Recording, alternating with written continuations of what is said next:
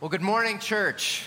Good morning again. It's so good to be with you. We are beginning today a new summer series. We're calling it The Language of Prayer.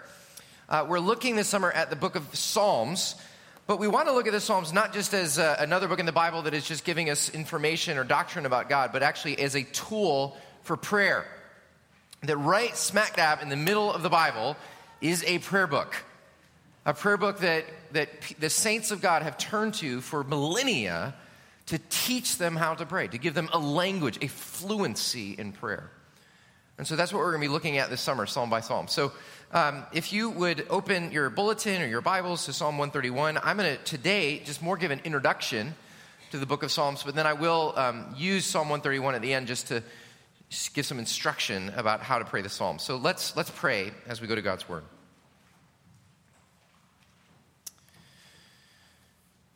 Father, we thank you and praise you for your faithfulness and for your goodness to us. We thank you that you have met us already here today, calling us out of the stress and the strains and the burdens and the sorrows of life here in this place, remembering what is most true, that you are God, that you reign, and that you love us. Help us now to hear your voice. Open our hearts to your word. We pray this in Jesus' name. Amen. I did not bring my... Can you hand me that bulletin? Just your bulletin. Can I just have your bulletin? Thank you. Sorry about that, bro. Psalm 131. My heart is not proud, Lord. My eyes are not haughty. I do not concern myself with great matters or things too wonderful for me. But I have calmed and quieted myself. I am like a weaned child with its mother. Like a weaned child, I am content. O Israel, put your hope in the Lord, both now and forevermore. People of God, this is the word of the Lord. One of my favorite novels in the world is The Brothers Karamazov by the Russian author Fyodor Dostoevsky. And there is this famous story, this famous chapter in this book where Alyosha is having an argument with his big brother Ivan. Alyosha is a monk, he's a very tender-hearted young man, and his brother Ivan is kind of a hot-headed agnostic. And Alyosha is trying to persuade his brother in the goodness and the mercy and the kindness and the love of God. And Ivan responds by pulling out this collection of stories and newspaper clippings that he has gathered up over the years, full of stories of tragedies and horrors and children abandoned by their parents and families falling apart. And story after story, he presents these to his brother. And then he says, brother, it's not that I don't believe in God.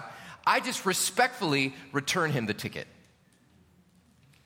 And it took me a while to understand what he meant, but I think that what Ivan means is that he wasn't so much concerned with the intellectual problem of God as the existential problem of God.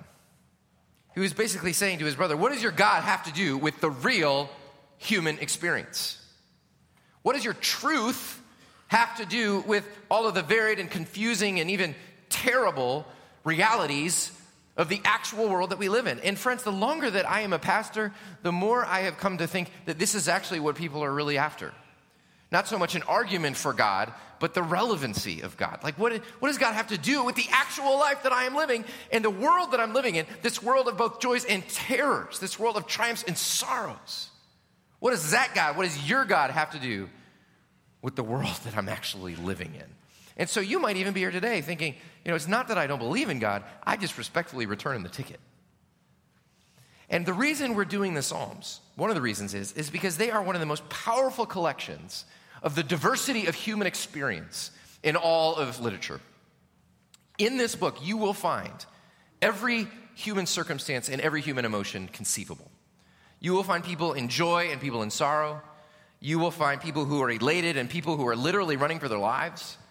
You will find people dealing with depression, to doubt, to fear, to ecstasy. You will find every human emotion and every human circumstance and experience within these pages. And not only that, you will find people who are not only relating to God, but have learned how to talk to God, commune with God, relate to God in every varied and complex circumstance that you will ever face. And so this is an invitation to you this summer, not only to believe this, that God actually does relate to every human experience, but to know how to walk with him and talk with him and commune with him and have a relationship with him in every circumstance that you will ever face from today for the rest of your life.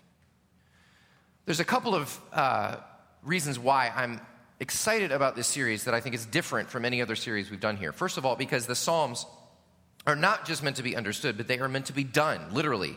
They are a prayer book in the Bible. They are songs that were meant to be sung and have been sung by the church for millennia. And so every week, we're not just going to preach about the psalm, but we're going to do the psalm. We're going to sing the psalm. We're going to recite the psalm. We're going to pray the psalm. We're actually going to think of creative ways that we can perform and do the psalms together as they were meant to be done. Because we don't just learn as humans through our brains, we also learn through our bodies and our hearts and our souls. Sometimes we learn best through poetry. That's why Emily Dickinson said, you got to tell it slant. Sometimes we learn best in multiple forms of pedagogy. And so we're going to do those kinds of things this summer when we gather. But the other reason is because this is a crowdsourced sermon series. I'm pretty proud of that. I don't know if anybody's ever done that before. But so what we did is we sent out a Google form to you a couple weeks ago or a couple months ago, and we asked you for your suggestions on what psalms we should do this summer. And we didn't just ask you your suggestions, we asked you to tell your stories about why and in what ways God has used these psalms in your life through the ups and downs of your own experience. And we heard from you. We heard from many of you. And frankly, some of the stories that you told us are just so beautiful. And it gave me a window. It gave many of us a window into your experience with God. And so we're going to draw from those experiences this summer as well. So today, just as we introduce this book, I want to ask just a few basic questions about the Psalms. First of all, why is it that we need them? Why have the people of God said that this is a absolutely necessary part of the Christian life, the Psalms? So why do we need them? Secondly, what do they teach us? What do they do to us when we actually use them? And finally, how can we actually use them, especially in prayer? Okay? So first, we're going to ask, why do we need them? And real simple, going to try to keep this as simple as I can. We need them because we need to learn how to pray. Now, some of you might push back on this idea that you need to learn how to pray. Some of you I can see are very seasoned saints, and you have been praying and walking with God for a very long time, and many of you have taught me how to pray, and I'm grateful for that. But I just want to, I think, push back on a bit of a message that we've often hear, especially as American Christians, that praying is a very easy thing, and all you need to do is just pray what's in your heart. Right? Speak from your heart. I think we've all heard that before. I have thought that for many years. I thought that praying rote or prescriptive or psalms as prayers was for people who didn't have the creativity and the imagination to pray their own prayers, right? But there's some things that are problematic with this idea of praying our hearts to God. First of all, it's presumptuous. Why would you think that might be so easy to talk to the God of the universe? Do you know what happens in the Bible when people talk to God? They either faint or freak out or die, right? So it does not appear to be just an easy thing to know how to speak to this God. In fact, when the disciples were with Jesus, they were so overwhelmed by his prayer life, despite the fact that they were good Jewish boys who had been raised in the synagogue, that they asked Jesus, teach us how to pray. We thought we knew, but we don't. And not only is it presumptuous to think that you can just speak from your heart, but sometimes it's dangerous. It's a nice thought to speak your heart, but what if the wrong things are in your heart? What if deep inside your heart is a desire for a luxury car? What if deep inside your heart is a desire to take vengeance on your boss? Or worse, what if deep inside your heart is nothing at all? Is darkness and coldness? See, it's just not enough, friends, to speak from your heart when it comes to prayer. We need to be instructed. Just like children who learn to speak, we need to learn how to speak to our Father. And how do children learn how to speak? Do you know? Those of you who are parents, how do children learn how to speak? By being spoken to. Right? We'll never forget when one of our daughters was born, we brought her older sister into the hospital to meet her younger sister for the first time. And so we took this little baby and we put it in her arms, and here's this little 2-year-old holding this tiny little newborn infant in her arms, and she looks down and she says, "Oh, isn't she just the cutest little thing you've ever seen?" And Sarah and I looked at each other, we're like, where did she learn that from? And of course, she learned to say that By having those very same words spoken to her. Because children learn how to speak by being spoken to. We learn to speak by being spoken to. We must learn how to speak to God by having God first speak to us. And this is what the Psalms are. These are God's word, not just to us, but for us. God praying on our behalf, and through these prayers, giving us the language for prayer. This is why Bonhoeffer says, the richness of God's word ought to determine our prayer, not the poverty of our hearts. If you just rely on the poverty of your heart to enrich your prayer life, you'll stay in preschool. You need to be enriched by God's own word to you through the Psalms. This is why God's people have understood for millennia that the Psalms are God's prayer book. The people of Israel prayed these prayers in corporate worship. The early church knew the Psalms by heart. It was their hymn book. In the Reformation, they threw out the hymns and they just embraced the Psalms. They just sang and prayed the Psalms. Christians ranging as widely as St. Benedict to the Pope to Billy Graham have exhorted the regular use of Psalms as tools for prayer. Even Jesus, of all people, you'd think, right? Of all people, Jesus Christ, the Son of God, would just speak from his heart when he went to pray. But yet when Jesus went to pray, especially in most painful moments, what did he do? He prayed the Psalms. My God, why have you forsaken me? That's Psalm 22. Into my hands I commit my spirit. That's Psalm 31. When Jesus prayed, out came the Psalms. Friends, my own story is that as I moved into adulthood, perhaps because of busyness or hard-heartedness or whatever it might be, and as I entered into seminary, I just found increasingly that when I went to pray, nothing was there. I didn't feel God. I struggled to even believe that his presence was there at all. I certainly didn't feel anything in my heart. I would try to pray and would just stumble for words. Worries and fears would kind of come crashing in on me in times of silence. And I just felt like even though I'd been a Christian for a decade, I had forgotten how to pray. I didn't know how to pray. And so a friend taught me how to pray the Psalms, how to just work through the Psalms and begin to pray them as my own prayers. And friends, it was transformational for me. My prayer life was converted because I was changed. I was taught. I realized I needed God to teach me how to speak to him. I needed to even understand my own emotions and experiences guided by his hand. It revolutionized my prayer life, and it has done that for many, many other saints throughout history. So friends, we want this for you. We need to learn to pray, and the Psalms are the main tool that God has given us to do it, okay? Second, though, what do?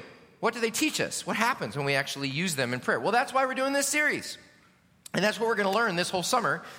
But I just want to focus on one thing right now. The Psalms do to us, teach us, because I think this is sort of a dominant theme throughout the whole summer as we look at all these various Psalms. And that is this, is that they realign our feelings and experiences in the light of reality. They realign our feelings and our experiences in the light of reality. Friends, we modern people have just not been given good advice about our feelings. You know, on the one hand, we've got sort of the whole conservative traditional approach to feelings, which is just you got to suppress your feelings, right? You see that stuff deep down in nasty, scary stuff, that raw, dark stuff down inside of you. What do you do with it? You suppress it. You ignore it. You stuff it. This is especially a problem for men. You know, I've sat with couples and the wife says, he's just so angry. I'm not angry, he says. Oh, really, sir? It does seem like you're angry. I'm fine. I think even this is especially a problem in the church. I think we have this sense that good people, good Christians don't get angry. Good Christians don't get raging mad. Good Christians don't get depressed. So that's this whole message that we're getting from the traditional conservative viewpoint is suppress your feelings. Then on the other hand, you've got the total opposite, the secular progressive approach to feelings, which basically is about the sovereignty of feelings. Your feelings are really who you are. And there's nothing you can do about it. So just embrace your feelings. It's the real you. Express them in an unqualified way. Express your feelings. So which is the right approach, do you think? Is it to suppress your feelings or is it to unqualified express them? Which is it, you think? Neither. I hope that you're learning these things by now. There's not binaries here in the Christian faith. God gives us a new way, and that is the Psalms to pray our feelings. On the one hand, when you really get into the Psalms, you see people expressing every kind of emotion and feeling you can imagine. John Calvin called the Psalms the anatomy of all the parts of the human soul. Isn't that beautiful? You've got everything here, friends. Loneliness and happiness, despair and elation, sorrow and doubt, depression and fear, anger, betrayal, confusion, alienation, sadness, torment, and rage. And that's just like the first 5 Psalms. You know what I mean? Sometimes you read this stuff. Sometimes I'll read a Psalm and just the rawness and the hot rage of it all. I'm just asked, what is this doing in the Bible? And I tell you why it's in the Bible, because this is what it means to be human. God is inviting you through the Psalms to be you, to be fully human as you are, and to express all those things within you and to bring it to him. But here's the thing, is that these people are not just expressing their feelings for expression's sake. They are bringing them to God to transform their feelings, to realign them in the light of God's reality, his power, and his mercy, and his love, and his care. This week, I listened to a podcast about training camp for baseball umpires. I did not know that this existed. I love the image of this. You know, hundreds of men in a field wearing gray slacks and black shirts just staring at pitch after pitch after pitch. Ball, strike, ball, strike, ball. They are learning their job. The job of the umpire is to perceive reality rightly, to see what's there. And we don't like them because our perception of reality differs from theirs, right? That's what happens when we fight at the plate. But that's the job of the umpire, is to have a right perception of reality. And so many times, our problem is that we do not have a right perception of reality. We just don't see clearly. Many of the mistakes we make and the toxic emotions we feel result from a false reading on reality, the wrong call, living under the illusion that I control my life, that I am at the center of my world, and I can use my abilities and money and power to achieve my ends, that I'm in charge of my environment and my circumstances and relationships. Not only is that the wrong call, friends, but it also causes harm. It causes harm to you and creates anxiety and fear, makes you think too much or too little of yourself. It causes harm to others, damage to your relationships. It leads you to make bad decisions. It drains you of hope. And all of this comes under you living under the illusion of your own control. But then as you take that to the Psalms, you suddenly have a new call. The umpire stands in and says, the earth is the Lord's and everything in it, and all who dwell therein. And you suddenly begin to see the world as it actually is, the place of God's reign. You begin to see yourself as you actually are, a little creature belonging to God. And you begin to see God as he actually is, more holy and wise, tender and loving, fearful and beautiful than you have ever imagined him to be. See, the Psalms call us back to reality and realign our feelings and experiences in the light of his love. So when I'm depressed or angry or sad, I go into the Psalms, and not only do I find in the Psalms words that resonate with my feelings and my experience, but then I find what to do with my feelings. I find how to reframe my feelings. I find how to seek help from God within my feelings and the experience of my life. And many times I find God reshaping my desires and feelings, sometimes even giving me new desires that I didn't have before, like gratitude, praise, thanks, adoration. I love the story about Rabbi Abraham Heschel, who was teaching his students how to pray the Psalms. And one of his students said, "Rabbi, these Psalms do not express what I feel." And the rabbi responded, "The Psalm is not supposed to express what you feel. You are supposed to feel what the Psalm expresses." And I love that because what we often feel is so bounded by the selfishness and brokenness of our own hearts. And so God has given us the Psalms to not only express our feelings, but then to transform our desires, to transform our feelings, to bring them in alignment with the reality of his loving rule. And that's what they do to us. What a gift God has given us in these things. So that's what they teach us. And then finally, how do we use them? There's so many ways to use the Psalms in prayer, and we're going to try to introduce you to many of these practices this summer. In our Sunday worship, we will sing the Psalms, we will pray the Psalms, we will use the Psalms antiphonally. We will teach you what that means. We will memorize the Psalms. You'll hear different preachers sharing their experience with the Psalms. Personally, I would like to encourage us this summer to personally encourage you to take up the practice of trying to use the Psalms in your prayer life. Next week, we'll have available these little 30-day guides to praying through the Psalms, both morning and evening, every day, every month, working through the whole Psalter. I actually own this. This is a Psalter. I'm trying to bring this back, right? This is what people used to carry around all the time. We will have these available for you next week. I will give you a good deal, $9.99. We will have these available for you. But honestly, you don't really need a psalter to pray the Psalms. You can use the Psalms that are in your own Bible. But the point is this, is that we want to use the Psalms this summer not to get information, but for transformation. We want to use the Psalms not to know just information about God, but to actually know God and to relate to him and commune with him. Let me just use Psalm 131 as a personal example of how I pray using the Psalms. Psalm 131 is an exceedingly powerful psalm. Spurgeon called it one of the shortest psalms to read, one of the longest psalms to learn. It's especially beautiful for people who suffer with stress and feeling overwhelmed, which is me about every other day, if you know me well. And so for me, over the years, Psalm 131 has become like a precious, precious treasure to me. I return to it again and again. And what I do when I pray Psalms is I basically just do these three things. I read the Psalm, I reflect on the Psalm. What does this mean? How is it meeting me in the place where I am? And then finally, I respond to it. I respond to God using the Psalm as a map for my own prayer. If you imagine a Christmas tree, and the Christmas tree is there, and you just come and ornament it with ornaments and lights and garland. The Psalm is like that. It's the Christmas tree, and when you come to the Christmas tree, you are using it to ornament your own prayers to God, hanging your own experiences and feelings on that Psalm, learning to express yourself through it. So when I come to Psalm 131, I read it, and the first thing that I notice when I reflect on it is that it does not appear to be at all what I am actually feeling and experiencing. This tranquility, this calmness, this quietness of spirit. When I meditate on this psalm, I often actually feel quite the opposite. David Powlison, who's a counselor, wrote an anti-Psalm 131. And it goes like this: Self, my heart is proud. I'm absorbed in myself. My eyes are haughty. I look down on others. I chase after things too great and too difficult for me. So of course I'm noisy and restless inside. It comes naturally. Like a hungry infant fussing on his mother's lap. Like a hungry infant, I'm restless with my demands and worries. I scatter my hopes onto anything and everybody all the time.